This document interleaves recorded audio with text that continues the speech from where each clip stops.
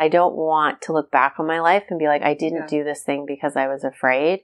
And there are things I haven't done because of that. And I think by recognizing that like fear has a purpose, it's to protect you, and our bodies don't always recognize what is a real fear versus a like perceived fear. Yeah, don't let it hold you back. Life's too short.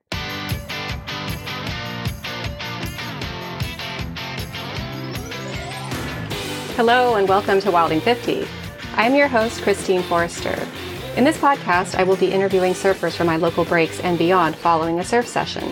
Whether you are learning to surf like me, keen on new adventures, or in the mood for a good conversation, I hope you will find some inspiration with these surf tales.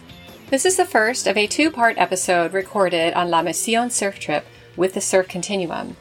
When I was in the very beginning stages of learning to surf, I was completely clueless about surf etiquette and all of the rudimentary steps that precede actually standing on a surfboard. Then I found KookCast, hosted by the Surf Continuum, and everything started to make sense.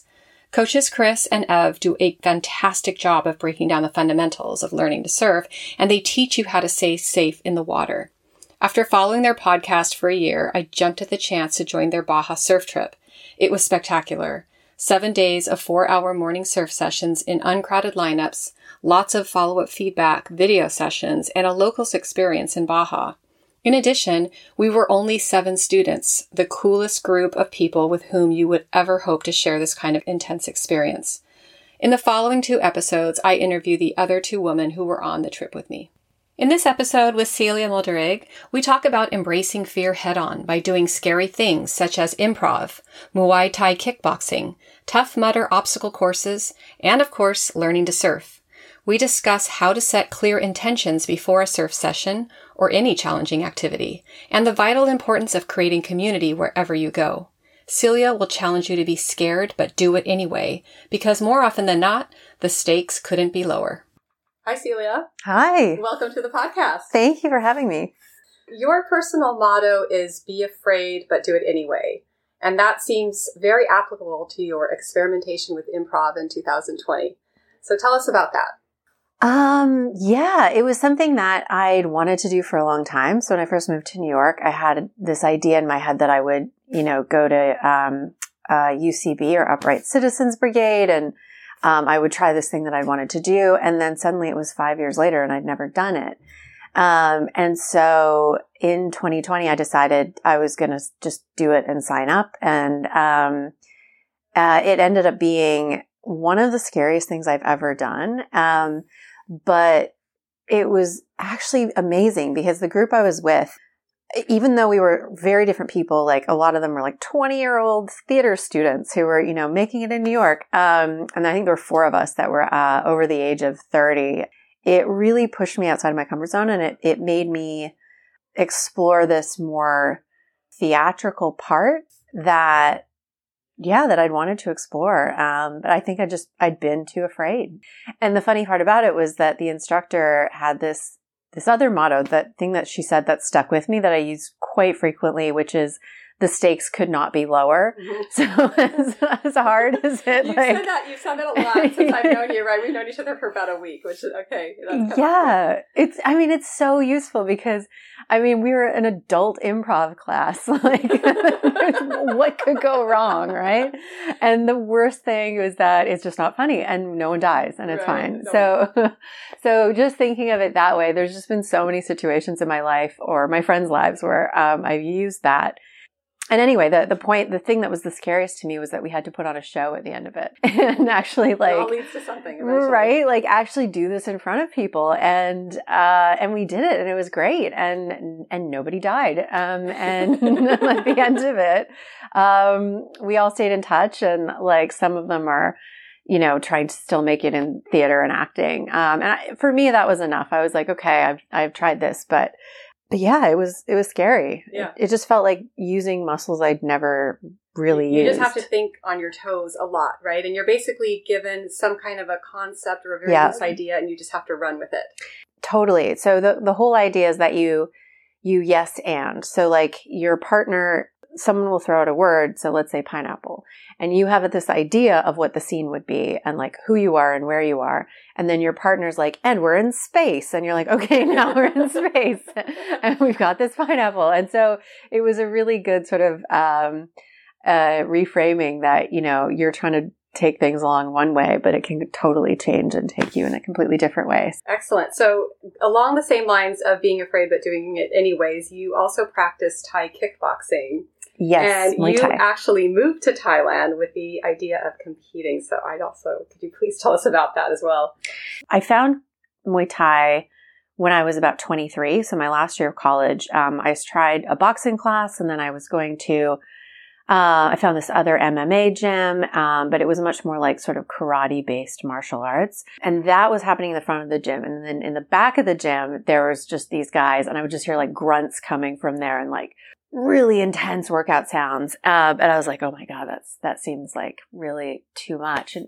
But I was curious, but it was intimidating.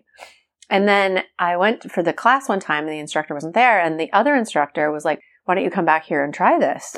And so the first Muay Thai class I did, it was an hour and a half. And at the end of it, I didn't know if I was going to cry or throw up because it was such an intense workout. And I was really hooked. And for a couple of reasons, the instructor was amazing. He was so charismatic, welcoming, brought people together. So immediately felt like this intimidating community was welcoming. And then also it was really hard. And it was just pushing yourself. And so I ended up training during the week. Because I was a student, so I had a much more flexible schedule, and started training with them, and really had this idea that I wanted to maybe progress to amateur fights or to professional fighting to represent that gym. But in the meantime, life happens, and I was in my last year of college. And so I got a job teaching in Japan after college because I thought, well, that'll be great. I'll have my year after graduation sorted, and I'll get to travel, and I'll get to, hopefully pay back some student loans. But before that, my friend and I went to Thailand, and we ended up just doing what 23-year-olds in Thailand do, which is partying and like going on fun adventures. And I was going to go to a training camp at the time, but it was way less popular, and it was more difficult, and you had to be almost a professional to go to one of these camps. So I didn't do it. And instead, when I went to Japan, I started working, and then my career became a focus, and it was hard to find gyms that did that style. Like there's different types of martial arts. So it didn't really happen. And then I got into running. I did find a gym I moved from Japan to London, and I found a gym there. And then I got injured. And so it had been this long sort of time of like doing it for a while and then not doing it. And finally, this was in 2020, I decided, like, I'd been at my company for 5 years, and I was like, I'm going to leave and go travel and do this stuff that, I've put on the back burner. And so that's when I decided, okay, I'm going to go to Thailand, and I'm going to do this training camp, and I'll sign up for 2 weeks, and I'll see how I feel after that. And so it ended up being, I was there for a month, and this was directly before COVID. And it was amazing. But in the process of actually being there, I realized I didn't want to really do a competition. I didn't want to try and do an amateur fight. And when you go to Thailand, there are different sort of shady gym owners who can like push you into doing a fight, whether you're ready or not. Right. So it's really important to find the right gym and not just end up competing before you're ready. And that's where I think the relationship between like your coach and you as an athlete is really important, that you have that trust bond, that they're not going to put you in a situation where you're in danger. So, but I didn't know that going there. I was like, let's see, I'll see how I feel. And then in watching the commitment it takes to actually train for a fight, the level of risk of injury. Oh, it's got to be enormous.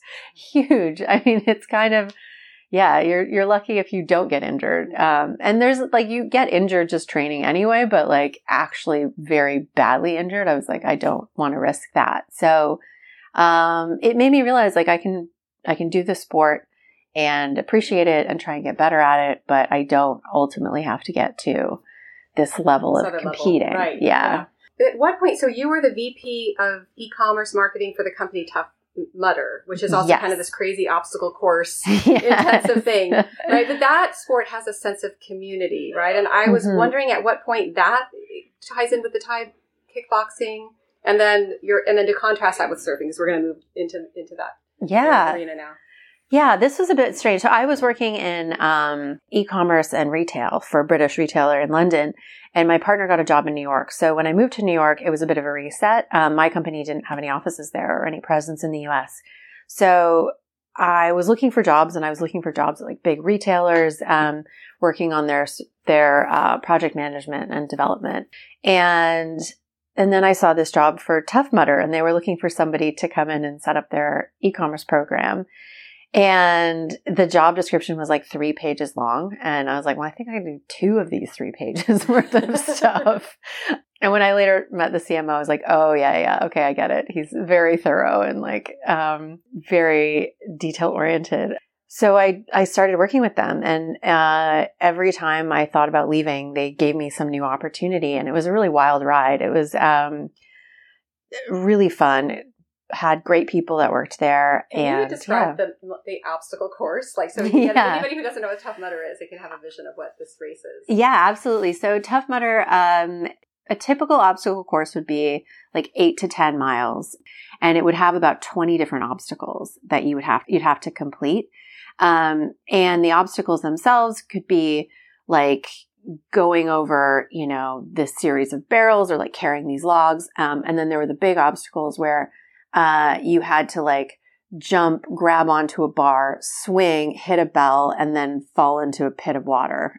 Or one of our famous ones, you had to like run up a half pipe and jump and grab the top. And usually you couldn't grab the top of the rail yourself.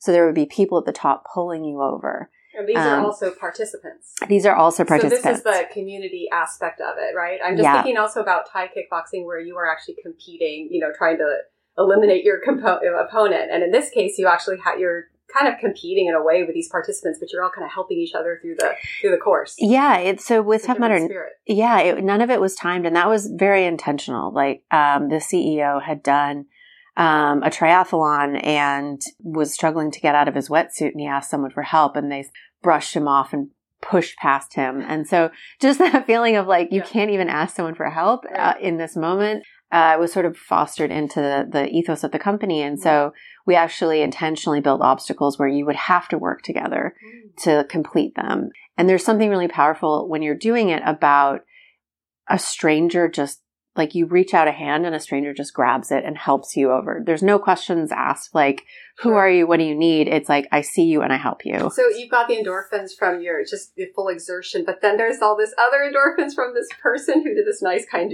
gesture to to right? So it's got to be really thrilling. Yeah, and it was great to be a part of. Like oxytocin, I think, should come through right too in there. Right, and I think that's it. Like so many people had amazing experiences because often it was forcing yourself to do the thing that you thought you couldn't do. And then when you accomplish it, you have that amazing feeling of achievement. And then also you're doing it with people. You're doing it with friends. You're doing it with strangers. Yeah, really just fostering that sense of like accomplishing hard things together.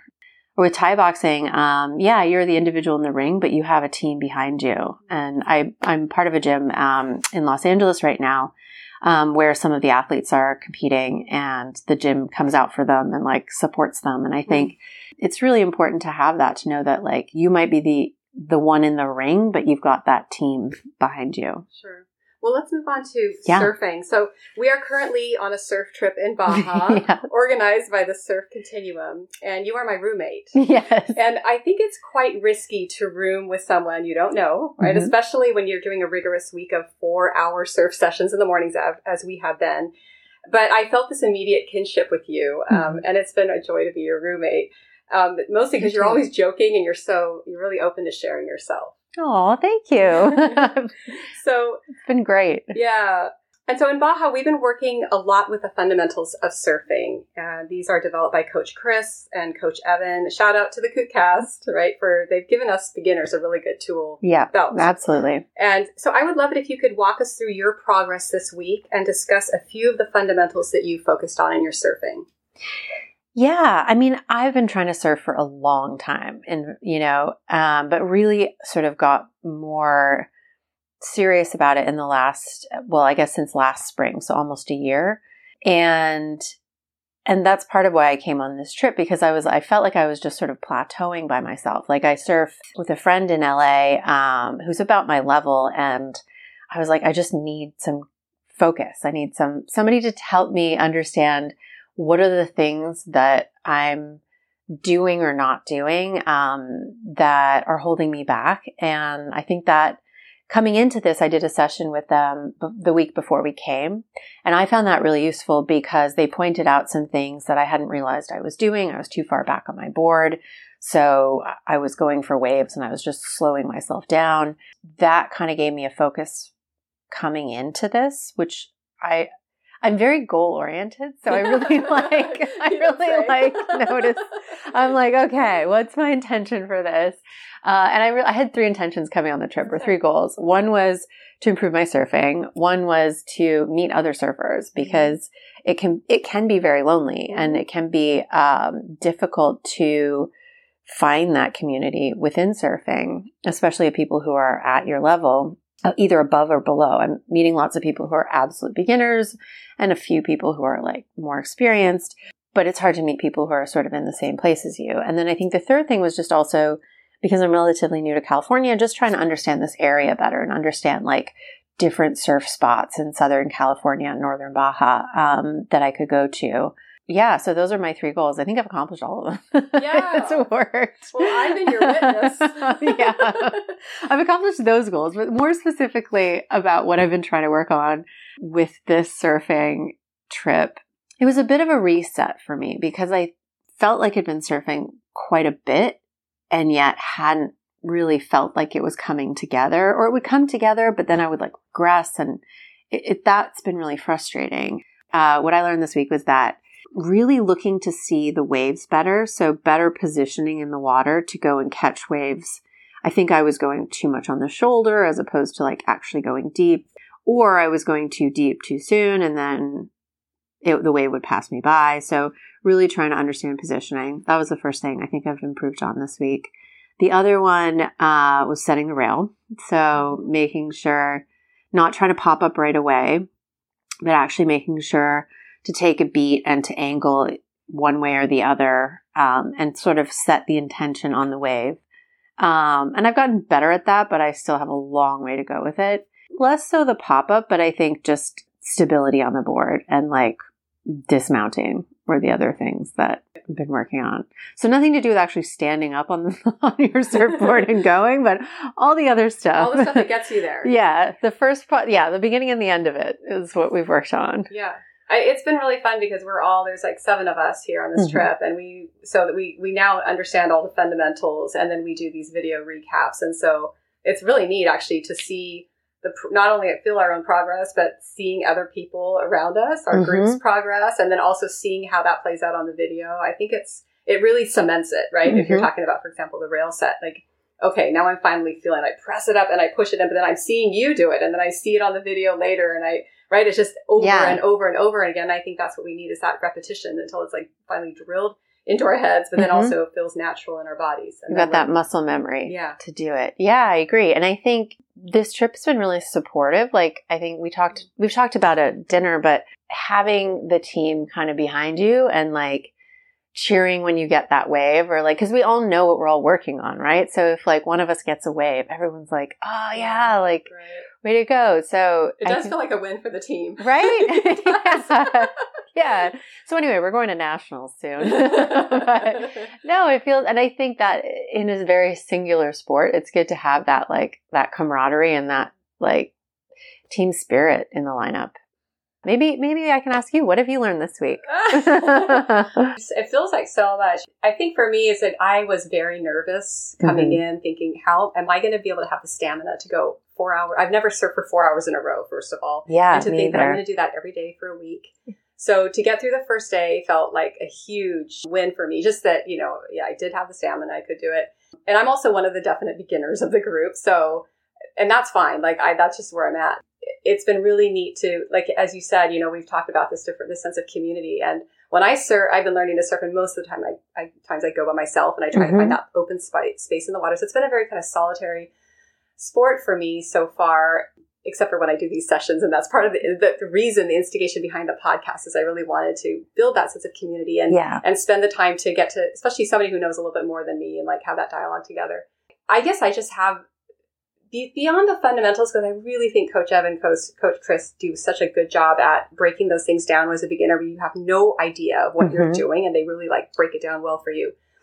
But I really feel that sense of community is so important. Like I have never felt so much just like glee and bliss in the water with a group of people, because we're all here with that same kind of project and heart, putting a lot of heart into it at the same time. So it's been really, really fun just to feel my progress, but then everybody else's progress around me. It's interesting. Like you mentioned being afraid. And I think that's something that I very much felt like the first day we went out, the wind was throwing water in our faces. It felt really big. And that feeling of like, can I do this? Like I've been trying to prepare for this, like, but am I going to just get out there and not be able to do anything? Like, I think I have so much fear in surfing, fear of like being in the lineup and like getting in someone's way, and fear of like, and getting like again, the stakes couldn't be lower. Somebody shouting at you, but I also feel that, even just going for some of the waves, like part of the wave positioning was being like, that wave looks huge and I'm still going to go for it. And I'm going to 3 out of 4 times, I might just like get rocked, but that one time it will line up and I'll like actually get a great ride. And I think so much of it is just overcoming fear and like just routinely putting yourself in a place where you're afraid, and you get a little bit less afraid every time you do it. I really respect you for that. I now that I understand, your history too, and it seems like you really do live up to that idea of be afraid and do it anyway. And you see that through working with Tough Mudder, going to Thailand to learn Thai kickboxing. I mean, improv, and there are a variety of activities. It's not like they're all physical, right? There's this whole, and now with the surfing. So good for you. Thank you. I mean, I think part of it is that I don't want to look back on my life and be like, I didn't do this thing because I was afraid. Right. And there are things I haven't done because of that. And I think by recognizing that like fear has a purpose, it's to protect you, and our bodies don't always recognize like what is a real fear versus a like perceived fear. Yeah, don't let it hold you back. Life's too short. It is. Thank you so much, Celia. This Thank is great. you. I'm glad we did this. Me too. Anytime. Yeah. Okay. Thanks. On to more Baja. Okay, let's do it. Thank you for listening. If you enjoyed this episode, please consider subscribing. And if you feel inclined to leave a kind review, I would greatly appreciate it. I hope you'll stay tuned for the next surf tale on the Wilding 50 podcast.